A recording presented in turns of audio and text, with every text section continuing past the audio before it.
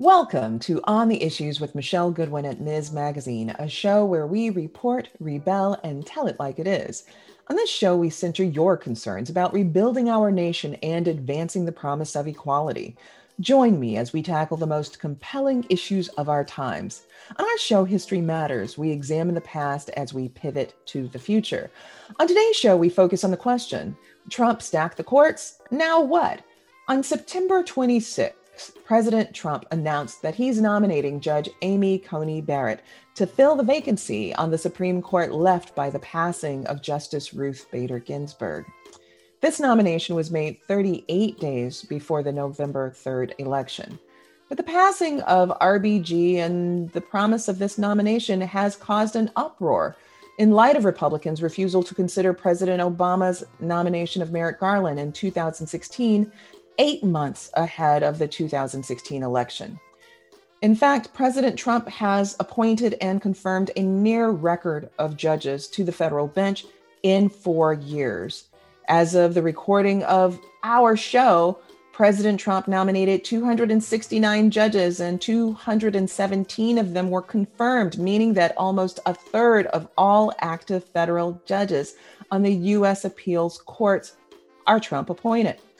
These changes have raised and continue to raise serious concerns about the future of the judiciary, of our federal courts, especially considering that federal judges have a lifetime appointment. In Judge Barrett's case, she's 48. How did we get here? Helping us to sort out these questions and how we should think about all of these matters and more are very special guests. I'm joined by Nan Aaron. She is the founder and president of the Alliance for Justice, the foremost progressive organization providing research and resources on federal judicial nominees. She is the author of Liberty and Justice for All, Public Interest Law in the 1980s and Beyond. I'm also joined by Joan Biskupic. She is a full-time CNN legal analyst who has covered the Supreme Court for nearly 25 years and is the author of several books on the judiciary. Before joining CNN in 2017, she was an editor-in-charge for legal affairs at Reuters and the Supreme Court correspondent for the Washington Post and USA Today. Her most recent publication is a biography of Chief Justice John Roberts. It's called The Chief, The Life and Turbulent Times of Chief Justice John Roberts, out in paperback this week. I'm also joined by Rick Perlstein. He's the author of the recently released Reaganland, America's Right Turn, 1976 through 1980. He's a contributing writer to The Nation, former chief national correspondent for The Village Voice, and a former online columnist for The New Republic and Rolling Stone. His journalism and essays have appeared in Newsweek, The New York Times, and many other publications. Welcome to our Ms. Magazine show. The confirmation process has become quite contentious, especially in the wake of Merrick Garland not getting his day before the Senate. In 2016, we had Mitch McConnell, Chuck Grassley, John Cornyn, and Lindsey Graham standing in opposition to Merrick Garland getting a confirmation hearing. In fact, let's listen to what they had to say. Look to history. We haven't filled a vacancy created during a presidential election year in 80 years. You'd have to go back to 1888, Grover Cleveland in the White House, to find the last time a Senate controlled by the opposite party of the president confirmed a justice in a presidential election year. The people deserve to be heard, and they should be allowed to decide through their vote for the next president the type of person that should be on the Supreme Court. This is a reasonable approach. It is a fair approach, and it is a historical approach. The president exercised his unquestioned authority under the Constitution to nominate somebody to this vacancy. But that same Constitution reserves to the United States Senate and the United States Senate alone the right to either grant or withhold consent to that nominee. This is the last year of a lame duck president, and if Ted Cruz or Donald Trump get to be president, they've all asked us not to confirm or take up a selection by President Obama. So if a vacancy occurs in their last year of their first term, guess what? You will use their words against them. I want you to use my words against me. If there's a Republican president in 2016 and a vacancy occurs in the last year of the first term, you can say, Lindsey Graham said, let's let the next president, whoever it might be, make that nomination, and you could use my words against me, and you'd be absolutely right. One of my proudest moments is when I looked at Barack Obama in the eye and I said, Mr. President, you will not fill this Supreme Court vacancy. Let me turn to you, Nan. President Trump has successfully nominated and had confirmed more federal judges than any other president, save George Washington. And as of July 2020, he had nominated and the Senate had confirmed about 53 federal appellate judges, none of them Black, maybe one Latino. How did we get here? We got here because the Republican Party prioritizes the federal judiciary and has done so going back decades, really beginning with Ronald Reagan's run for his second term, where he couldn't get anything through Congress, couldn't get anything through executive order. And he said, you know what? I'm going to start appointing judges who I will make sure will carry out, implement my agenda on the federal bench. And at that same moment, he called upon the Republican Party, which actually came up with language in its platform, calling for the appointment of judges who were opposed to abortion, opposed to civil rights, favor prayer in school. And from that time on, the issue has been a galvanizing one for the right-wing base of the Republican Party, particularly the evangelicals, who since 1973 have sought to overturn Roe versus Wade. And we see that same fervor carry over today. It's why Donald Trump has moved so quickly to name Amy Coney Barrett to the Supreme Court, hoping that she will also energize the right-wing base of the party to come out and vote on Election Day. So, Nan, based on what you're saying, this seems predictable. So, what are your insights into how and why the Democrats perhaps have failed to see this coming, or that the Democrats did see this coming, but there was nothing that they could do? I think Democrats have seen this coming for a while, but certainly we have not seen 3.5 years of appointments like the Trump administration. And I do think they have these Democrats have got religion at this point. Let's hope they've got religion at this point. They've seen judge after judge sent to the Senate, confirmed by the Senate, whose records are very similar. They all share a desire to turn the clock back on our rights and liberties and freedoms. Senators understand that, and particularly now in the middle of a pandemic, when Republicans are unable to pass legislation that will serve the needs of the American people, and the only thing they come back to Washington to do is confirm judges to the federal bench. The other thing to mention is Republicans know long after Donald Trump leaves the White House, his judges will be on the bench making rulings that will really threaten the rights of Americans for years to come.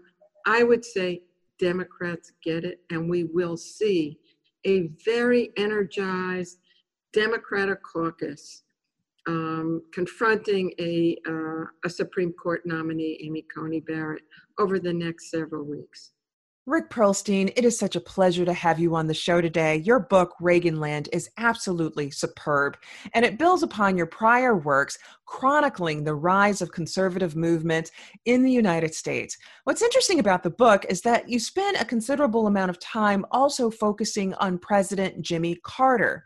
So I want to hear more about the origin story, and our listeners to hear more about Carter's origin story and what made his rise to office possible. And if you could also talk about why he was frowned upon by the DC establishment. What all did that mean?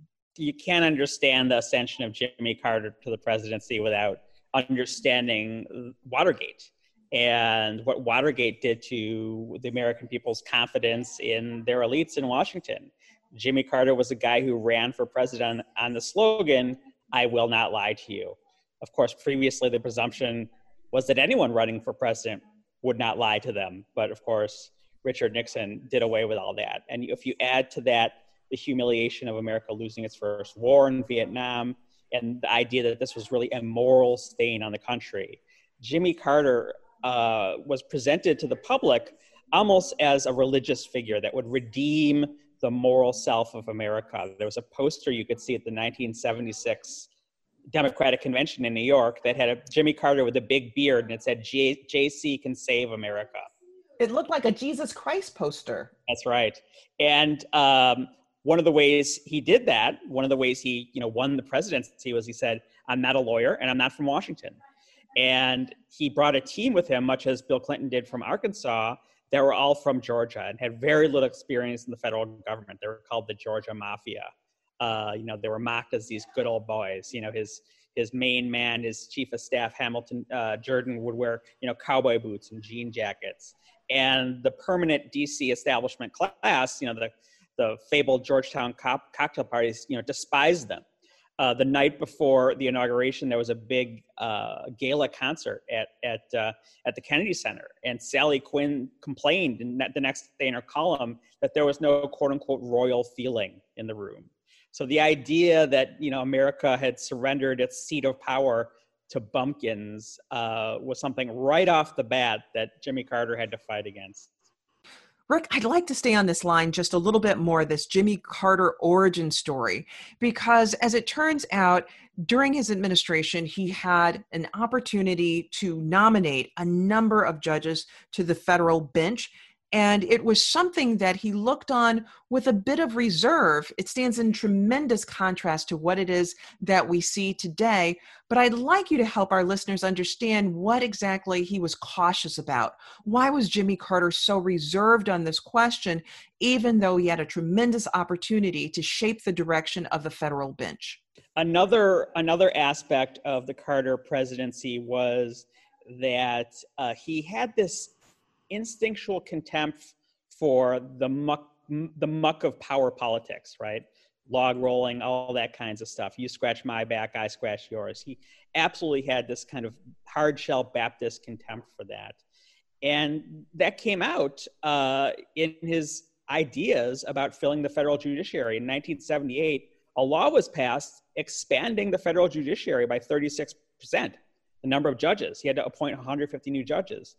And any other president in the history of the United States would have been thrilled at the prospect of putting his stamp on the federal judiciary for a generation, right? So what problem did Carter have with doing Carter that? You're absolutely right. Yeah, he had this contempt for the idea of wielding power. He wanted to be above all that. And he literally wrote in his diary, "This is a power I certainly don't want. In this 4-year term, I will have appointed more than half the total federal judges in the United States." So that really kind of sets the table for a 180-degree turn when Ronald Reagan is elected.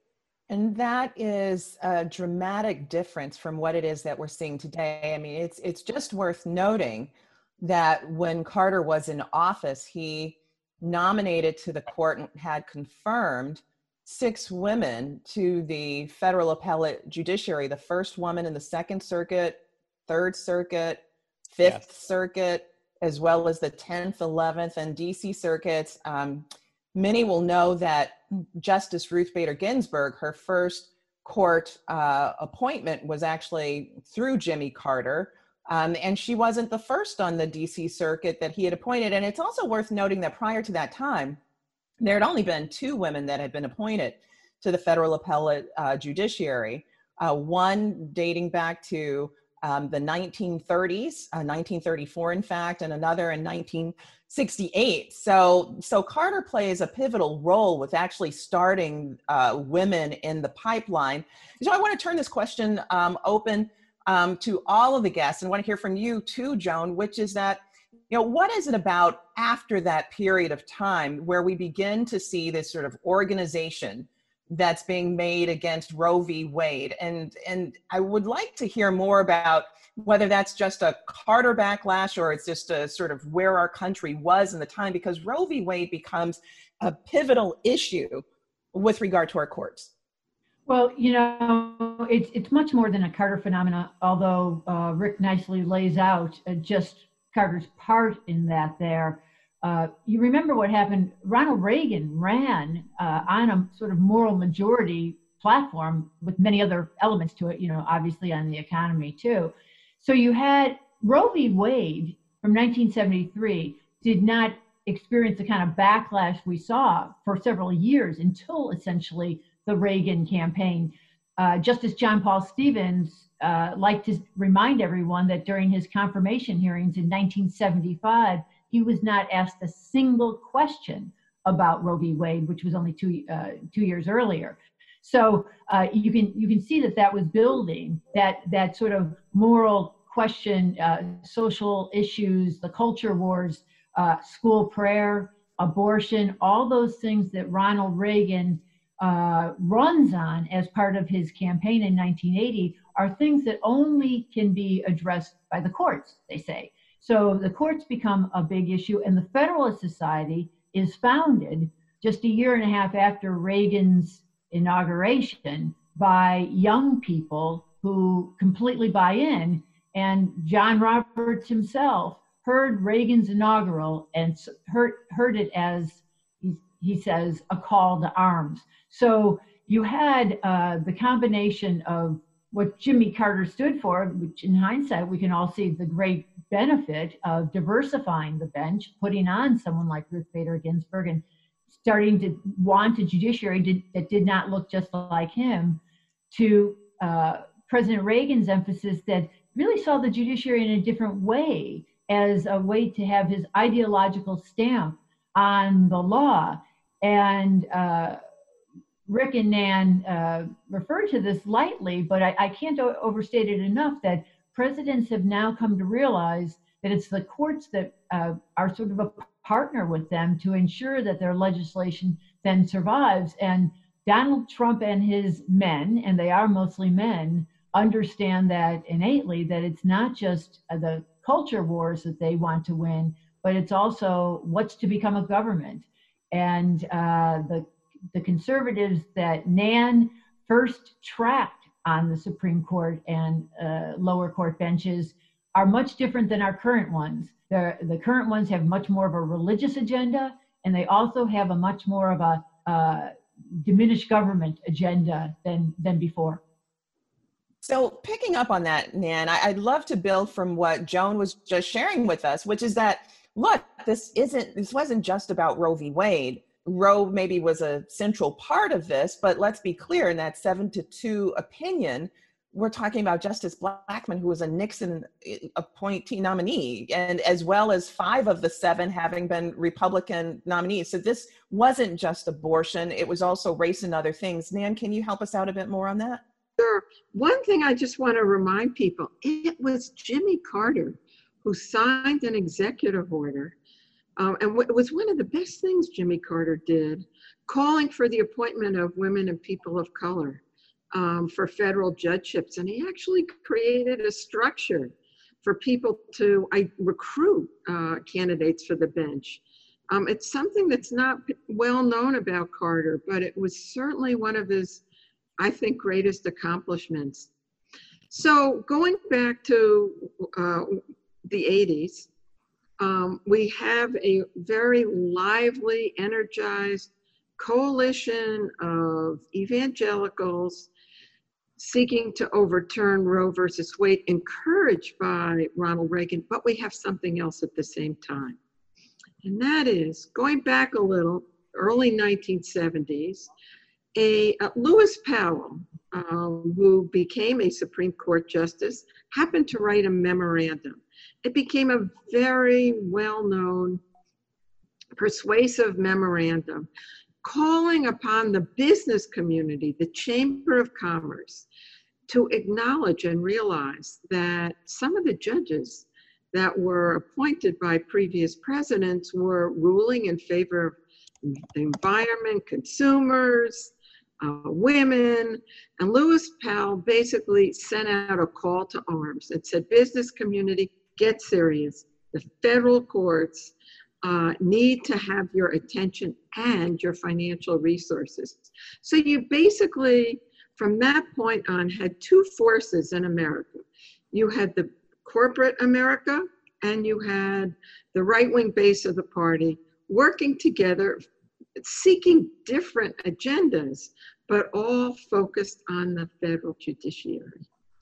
And I should just say, Democrats, because you raised the issue of the Democrats, it really didn't occur to them, I think until the late 1980s, that something massive was afoot with transforming the judiciary. They preferred to appoint judges based on patronage. Their donors, their political friends, their fundraisers. But I think that the wake-up call came with the nomination of Robert Bork in 1987 to the Supreme Court. They suddenly realized, whoa, we're about to see a takeover of the federal courts. Rick, you were going to join in there. Yeah, it's really interesting to learn that during the Nixon presidencies and during the Ford presidencies, and don't even talk about the Eisenhower presidency when he nominated Earl Warren, which of course drove the right apoplectic. The Republicans also saw appointing judges, especially at the lower levels, as a patronage function. The role in the entire governmental system was 180 degrees different. It was basically a way to get senators, do favors for senators, right? They were the ones who put them forward. And of course, the Republican coalition was full of liberals and moderates. So, you would see liberal Republican judges get nominated. And this disgusted the Reaganites, who were extremely ideological. And another important watershed was not just Ronald Reagan winning the White House in 1980, but even more importantly for the subject we're discussing, having the Senate taken over by the Republican Party for the first time since the 1950s. And this set into motion a revolution, the idea of an ideological litmus test for judges, which you never really saw. I mean, I report a scene at the Republican convention in which a state delegation is having a debate over the plank, which says that the Republican Party will work for the appointment of judges at all levels of the judiciary who respect the traditional family values and the sanctity of innocent human life. And Senator Percy, who's a Republican liberal, says that's the most outrageous thing he'd ever seen, right? It's completely routine now. And a judge from Cook County, Illinois, Chicago, my hometown, wondered how the litmus test had gone from, do you support the United States Constitution, to, if you're not against abortion, you can't be a judge. And that was operationalized in the White House and in the Justice Department. It used to be that the screening of judges was very pro forma, done in the Justice Department. The White House, under Attorney General William French Smith and Reagan and all his aides, decide they're going to centralize this in the White House. They have day-long interviews with candidates. They have computer banks full of everything they've ever said on anything. And this was completely unprecedented. And, Herbert Barnell had been Eisenhower's attorney general. He called this whole operation, which again is totally routine now, shocking. And Griffin Bell, who had been Jimmy Carter's attorney general, said, I don't believe you should ask a judge his views because he's likely to have to rule on that. I mean, it's a sea change. That's something else that's changed here. In 1980, yes, the Senate switched Republican, but then it went back to Democrat in 86, which is why Robert Bork then gets blocked. But what's different today is the partnership that Donald Trump's White House has with Mitch McConnell. Mm-hmm. Mitch McConnell is playing a much larger role in who gets on and who gets off of the lower courts, obviously, but we saw it so clearly in 2016 when he blocked Merrick Garland during the final year of President Obama. And that was another deliberate strategy that I think that, again, Nan, and you might agree, was sort of lost on Democrats early on. Don McGahn, who was White House counsel as soon as Donald Trump came in, established this partnership with Mitch McConnell. They had been old friends from before, and instead of having any kind of committee, instead of working with a great group of people to screen folks, whether for patronage or ideology, they essentially set the terms of who they wanted. And that's why that machine got rolling so much faster during the Trump years than the prior ones, although obviously Reagan was lightning fast in many ways. So I think that's another key piece here is the Senate element, especially in the hands of Mitch McConnell. Well, let's pick up on that. And Nan, to just pivot back just one last time, and then we're going to be all into the current hot space that we're in today, which is I'm wondering what cements this? What involved racial politics in this? What was the sort of scene of the United States that gets us to this point where then Reagan's able to be successful with this new trajectory? I mean, I can't help but notice that a central part of the launch of his campaign was in Philadelphia, Mississippi. And Philadelphia, Mississippi is only known for to most people, the tragic murders of Goodman, Cheney, and Schwerner, 3 young people in their 20s who attempted to help Black people vote. So what else, and of course the rise of the welfare queen rhetoric and so much more. So what else was it about that time that really cements what Reagan is able to do? You had on the Senate Judiciary Committee early on some senators from the South, Democrats. I remember Hal Heflin, a former state Supreme Court, I think justice from Alabama, very conservative on the court. But I will say this, that during that period of time, the Senate was very cognizant of racial politics.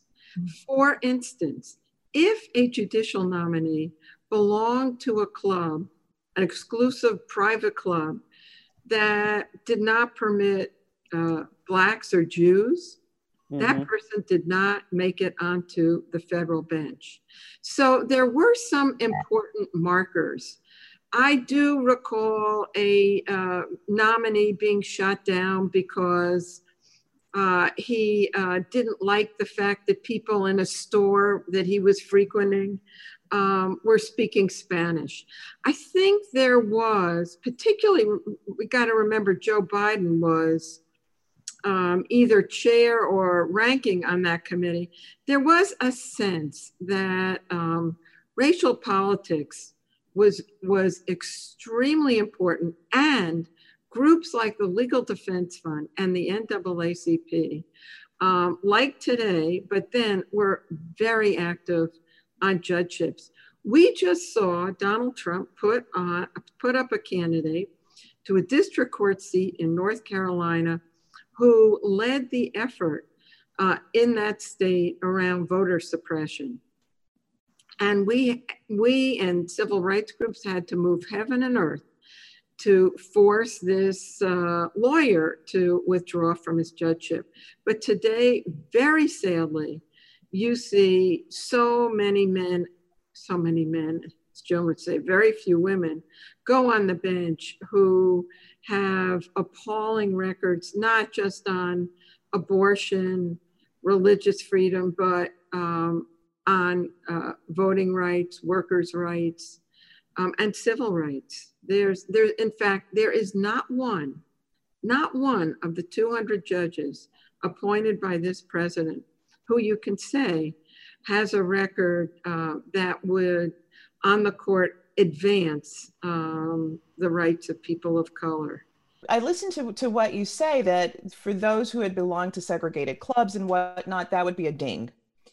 To what extent did people who have been nominated learn how to pivot, learn how to say the right things, do the right kinds of things, even if their own backgrounds have not necessarily shown a commitment to civil liberties and civil rights? I would just say your audience would be aghast that so many of the Trump nominees refused at their hearings to say that they agree with the holding in Brown. That to me was absolutely breathtaking. If you go back in time, had a candidate for the federal bench said that he or she did not believe in the holding of Brown, they simply would, their nomination would not move forward. Now with this Republican hold on the court, these people are confirmed easily. Nan, to your point, it is troubling individuals who've been nominated to the federal bench, but who show no commitment to the precedential value of Brown v. Board of Education, though it was really the most pivotal decision of the 20th century. Thank you so much for raising those issues. I know that you have to go brief senators now, but I thank you for being on the show today. Joan, in your book, The Chief, The Life and Turbulent Times of Chief Justice John Roberts, he's had to come out recently and say that there's no such thing as Trump judges, Obama judges, and so forth. What led up to that? Well, it was Donald Trump himself, because John Roberts was once a judge picker for George H.W. Bush. So John Roberts knows how people get on the court. But now that he's Chief Justice, as he has been since September of 2005, he's got to worry about the integrity of the institution, especially in the face of a president who's constantly challenging all manner of norms and taking on judges by individual names. And when he made that statement in November 2017, was his first remark about judges, and then following year in 18, it was because Donald Trump had said, oh, that ruling is just by an Obama judge. And I might be off by 1 year on that one. I just remember it was during Thanksgiving, because he said we need to be thankful for an impartial judiciary. But he was prompted by Donald Trump and all of his complaining about individual judges, and Donald Trump acting as if any Democratic appointee would automatically rule against him, and any appointee of his own would automatically side with him. So it was a helpful statement that John Roberts put out in some ways, because lower court judges, it must have been in 18, because lower court judges had been pleading with him and others, in the administrative office of the courts for some sort of statement, because they were feeling under siege. But the truth is that, the appointees of Bill Clinton are not the appointees of George W. Bush. You're going to have differences, but Donald Trump has acted as if he owns his appointees, and he's automatically going to have someone on the opposite side. To your exact point, Joan, let's listen to a clip from District Judge Carlton Reeves as he was speaking to the University of Virginia School of Law on the occasion of receiving an award, but he spoke exactly to the point that you're making about the attack on federal judges. Let's take a listen. When lawmakers say we should get rid of our judges, you can hear segregationist senators writing bills to strip our courts of their power. And when the executive branch calls our courts and their work stupid, horrible, ridiculous, incompetent, a laughingstock, and a complete and total disgrace, you can hear the slurs and threats of executives like George Wallace echoing into the present. I know what I heard when federal judge was called very biased and unfair because he is of Mexican heritage. When that judge's ethnicity was said to prevent his issuing fair rulings. When that judge was called a hater simply because he is Latino.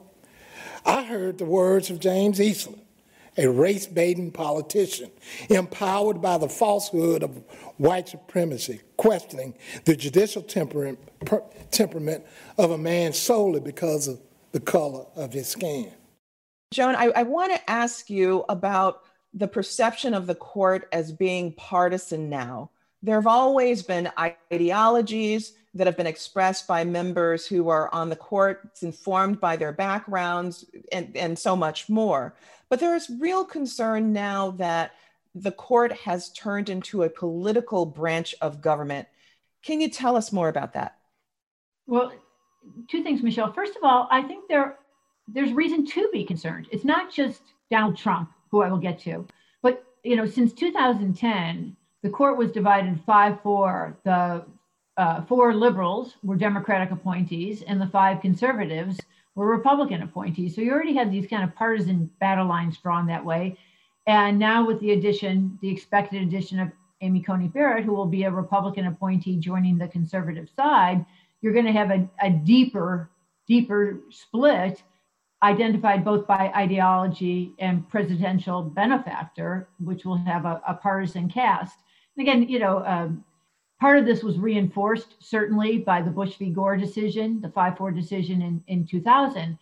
But I do think that you see true elements of partisanship along the way from justices and judges. They usually can keep it in check, and they usually, are reverting mainly to ideology when you have these deep, bitter splits.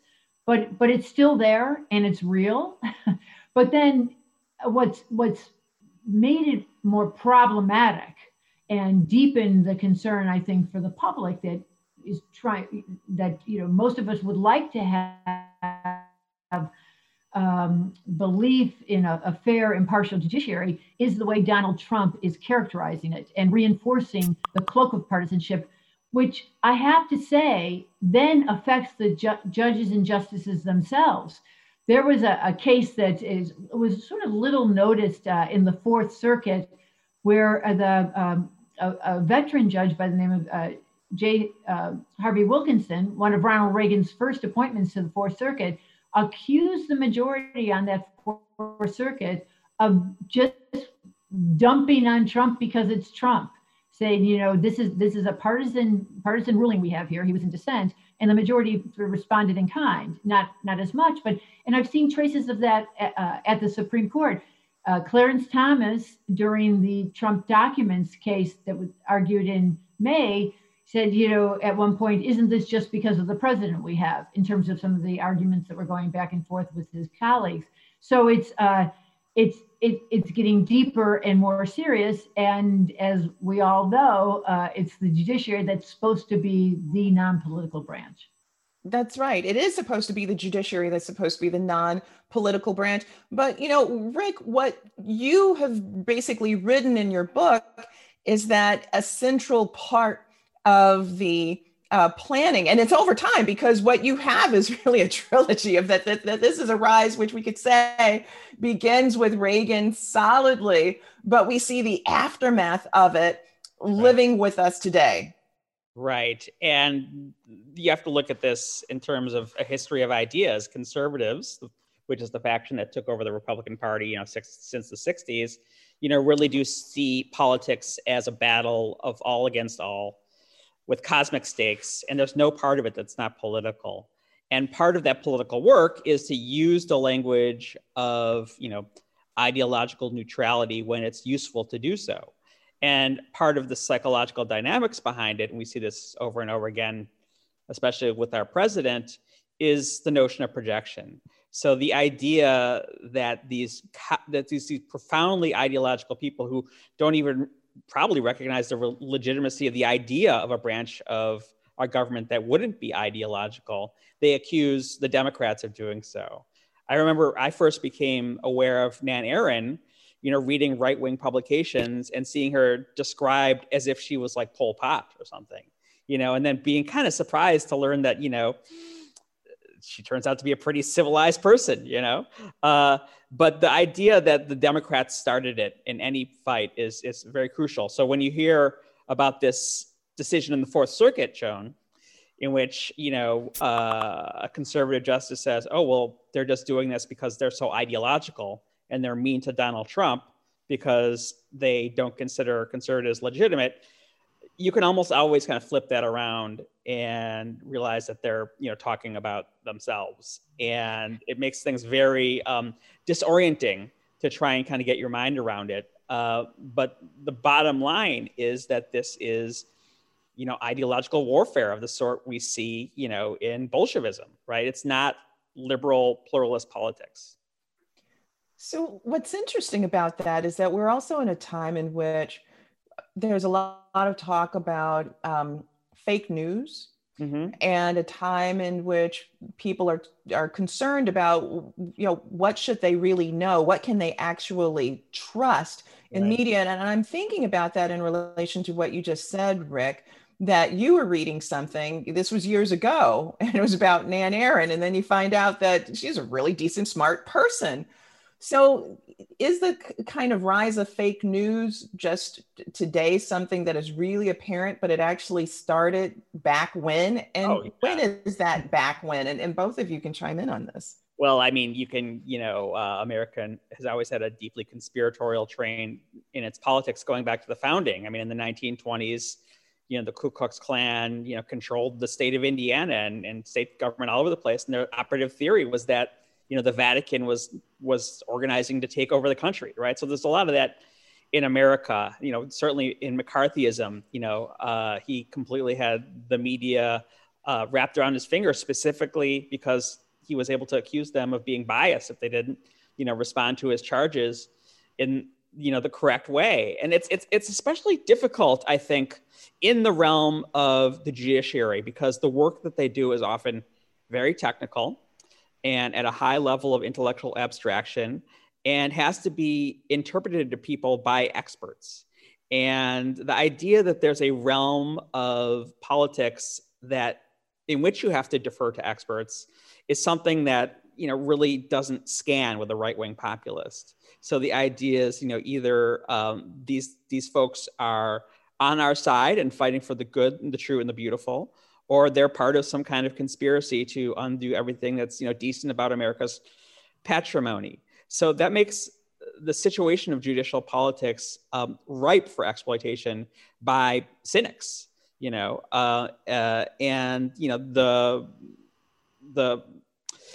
the Federalist Society is a very fascinating manifestation of it. I mean, it starts out in a pretty organic way as kind of a student debating society. And, I think Nan mentioned, the Powell memo. Immediately, William Simon, who was the former Treasury Secretary, very conservative, and Irving Kristol, who was a neoconservative leader, they were joined in this project of telling corporate America that they needed to fund an intellectual counter-revolution to liberalism, funds the Federalist Society. Richard Mellon Scaife funds the Federalist Society until, before long, it's not a student debating society at all, even though it has that element, but it's part of a political machine completely yoked into the machinery of conservatism and the Republican Party. It's a vehicle for a political goal in the guise of this intellectual project. So, Joan, what is it that we've seen over time that perhaps also makes this confirmation process a bit suspect, beyond what we've already heard, but the money behind how people can be placed on the court, or the court's even decisions about money in politics? Well, this superstructure that's now a partner to Republican administrations choosing judges, the Federalist Society has done the screening for administrations going back a couple decades, but now it's in the White House essentially. The choice of Brett Kavanaugh was certainly a partnership between Don McGahn and Leonard Leo of the Federalist Society. The Amy Coney Barrett has been a favorite of the Federalist Society since the start of the Trump administration. And the original list that Donald Trump put out in May of 2016 of his potential Supreme Court candidates was devised by the Heritage Foundation and Federalist Society. And these are big money enterprises now with a huge advertising budgets that were able to quickly put ads against Merrick Garland, against senators acting on Merrick Garland, into key senators' states at a time when there might have been a chance of at least somebody meeting with Merrick Garland or having some sort of hearing back in 2016. And immediately after President Trump chose Amy Coney Barrett, all sorts of bragging about multi-million-dollar campaigns by the Federalist Society offshoots, people who are toggle among all these groups went into place. So this is no grassroots enterprise that we've got going here. And And this then, raises the question of rulings like Citizens United and the gerrymandering case and the Wisconsin voting rights case. A lot of these that start out for someone like me as kind of ideological voting, race, representation questions that morph into big issues of who truly is pulling the strings and being represented in America. And corporate America is funding a lot of this. And it's very real. And I think Democrats, that's another thing that Michelle and Nan, I know you've observed is, Democrats are trying to get on board with that, but it really takes everything to a level way beyond where the public feels like it has some say. Well, of course, if you look at the court itself, the court doesn't necessarily reflect the America that it serves in many ways. The 20% of America didn't go to Notre Dame? That's right. That 20% of America didn't go to Notre Dame or Yale, Harvard, or Yale or Harvard, right?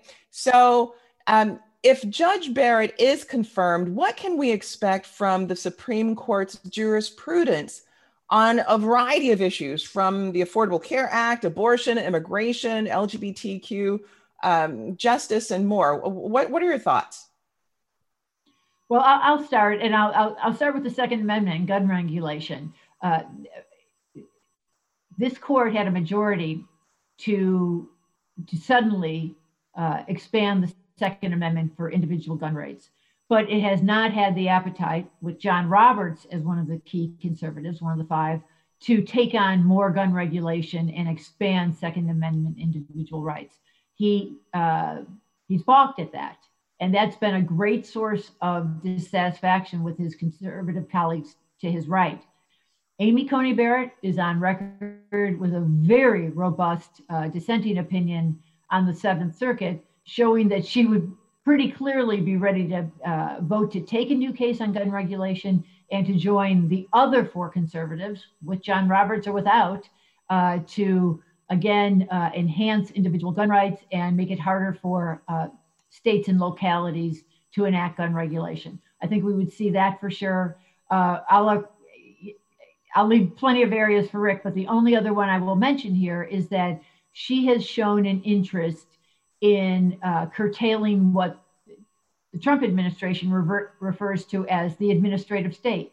Regulations, regulators. That's why I earlier mentioned that the conservatives we have today have stronger views on getting government out of life, even stronger than the Powell corporate memo. And they also have much stronger views about a kind of religious liberty that obliges religious conservatives. So I will just mention those three areas and see what else, Rick, or you want to add to it. Thanks for that, Joan. And those are huge. Those are huge. Those are not slight by any account. What else, Rick? Well, I got something even huger. Okay. So, I mean, I kind of have made a pledge not too many weeks ago that I wouldn't do any media interviews about the election without insisting that Donald Trump doesn't see this as an election, that the number of votes he gets, the number of electoral votes are secondary to his project of maintaining power for him and his regime by any means necessary. And now that he's said we need to achieve this nomination and confirmation to have a Supreme Court by the election, and he's made it quite plain that he intends to use this court as a weapon to preserve his power, and that he's nominated someone clearly that he at least believes will be his partner in that effort. The most pressing and existential judicial issue is not any of our familiar issues around, regulation or choice or guns or race, as crucial as those are, but the question of free and fair elections in a democratic republic in the first place. And yes, well, I think that makes anyone who votes for Ms. Barrett a collaborator with a dictatorship. We have to entertain that possibility, and it's horrifying, but that's how Donald Trump is thinking. We have to stare that in the face and not get bogged down, as important as they are, in the question of individual subjects of litigation, but the question of democracy itself. On September 18th, the day that Ruth Bader Ginsburg died, earlier in the day, I was preparing a piece about a Bush v. Gore, Trump v. Biden kind of scenario, thinking about what would John Roberts do? Because I think John Roberts, who at that point in time would have been the key vote in a scenario that Rick has laid out, he would hedge. I think he truly would hedge. It doesn't matter anymore. John Roberts won't have that fifth vote. Not the vote anymore for democracy. That's exactly right. And she, as an associate justice, is not going to feel the same sort of institutional overlay. The other thing I just want to mention briefly, Michelle, again, thinking about what your listeners really care about, is 1 week later, on November 10th, the court will be hearing, with likely a Justice Barrett in her seat, another challenge to the Affordable Care Act.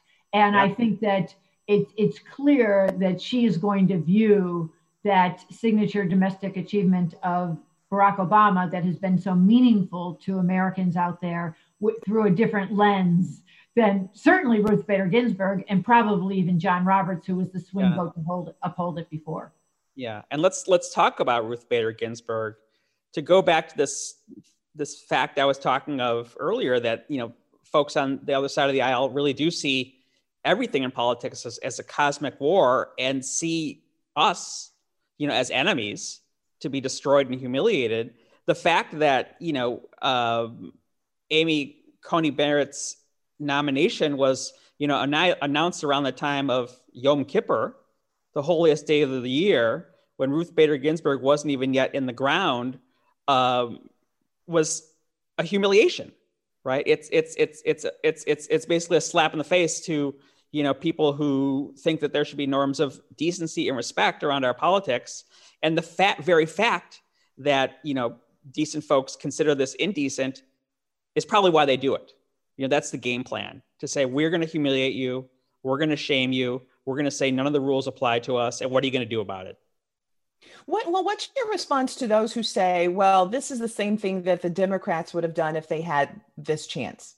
Well, that's obviously false. I mean, the Democrats are the people who, nominate and turn into a hero a nominee who says there is no red America, there is no blue America, right? When the Democrats take over the Senate, Patrick Leahy, in charge of the Judiciary Committee, expands the blue slip process, giving Republicans, a chance to veto any nominee from their home state.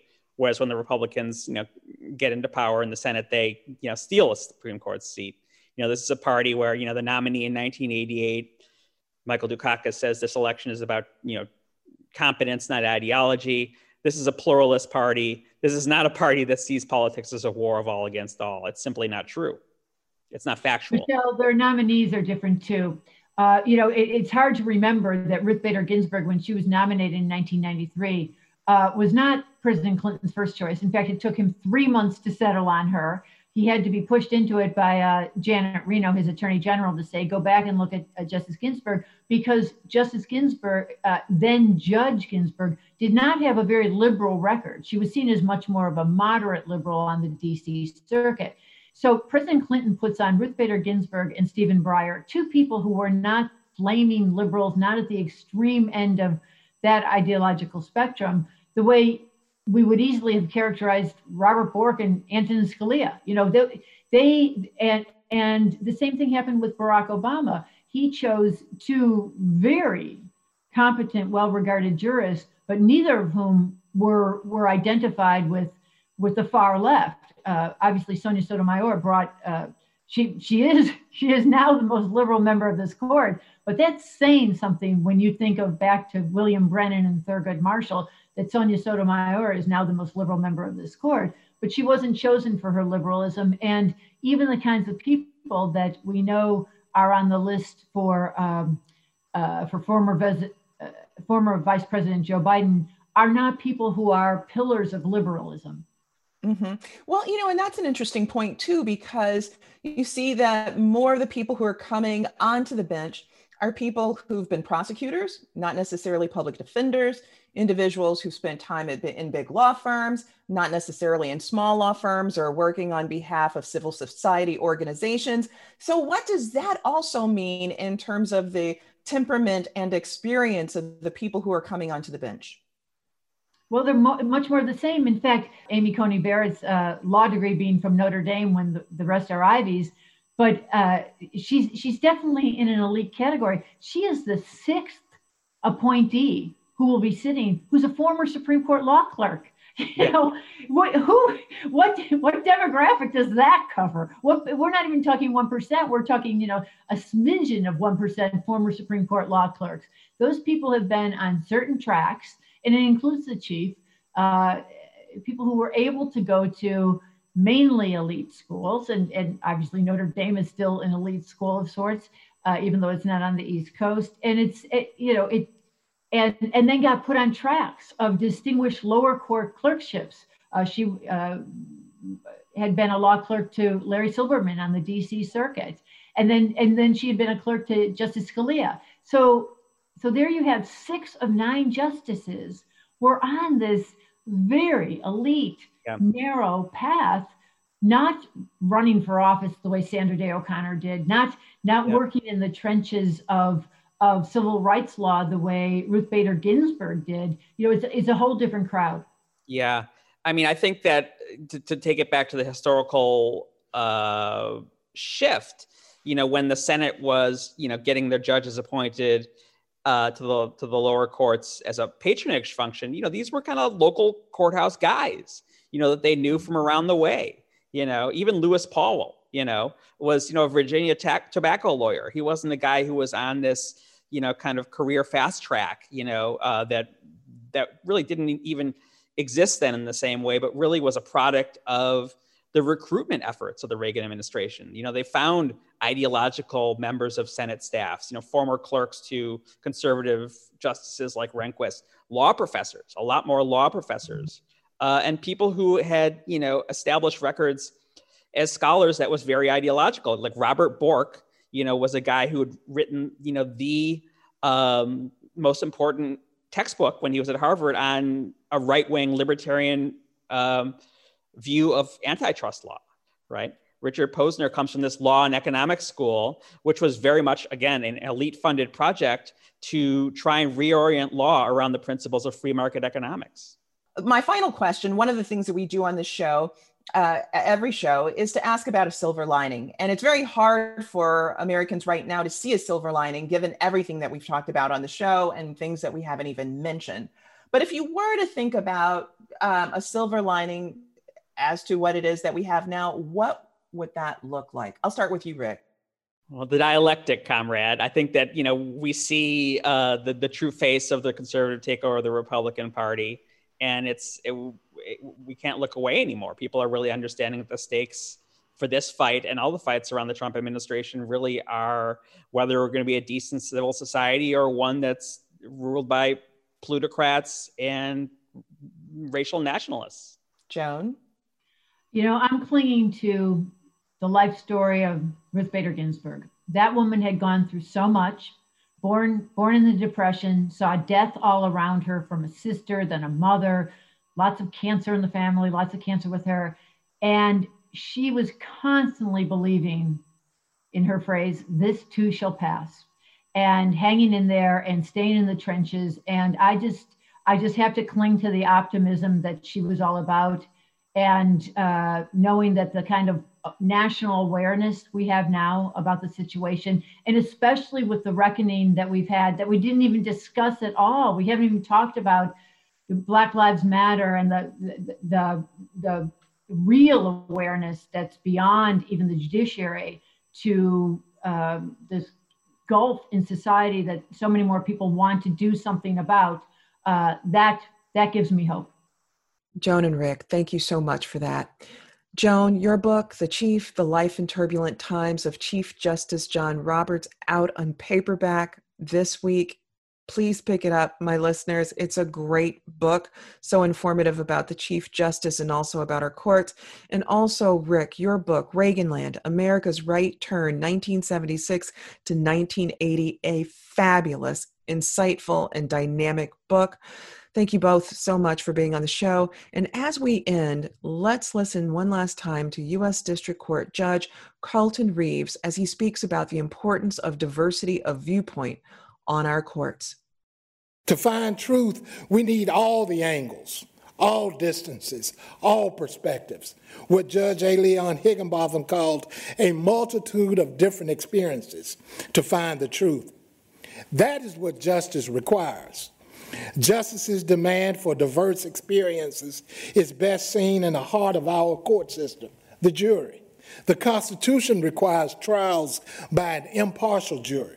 The Supreme Court says we should try to draw juries that reflect a representative cross-section of the community.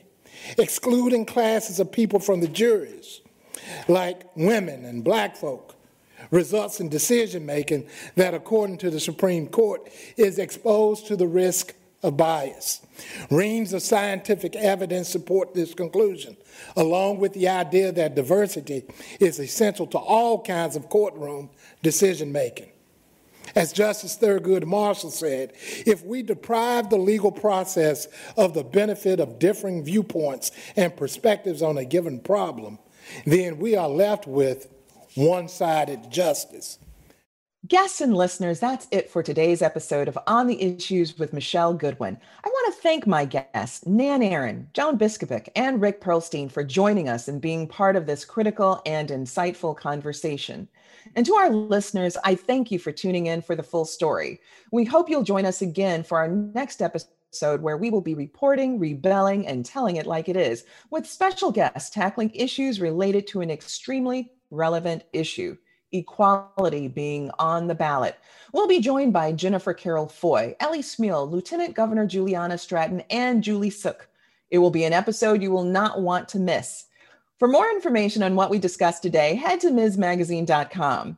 And if you believe, as we do, that women's voices matter, that equality for all persons cannot be delayed, and that rebuilding America, being unbought and unbossed, and reclaiming our time are important, then be sure to visit us at Apple Podcasts. Look for us at MsMagazine.com for new content and special episode updates. Rate and subscribe to On the Issues with Michelle Goodwin in Apple Podcasts, Spotify, iHeartRadio, Google Podcasts, and Stitcher. Let us know what you think about our show and support independent feminist media. This has been your host, Michelle Goodwin, reporting, rebelling, and telling it like it is. On the Issues with Michelle Goodwin is a Ms. Magazine joint production.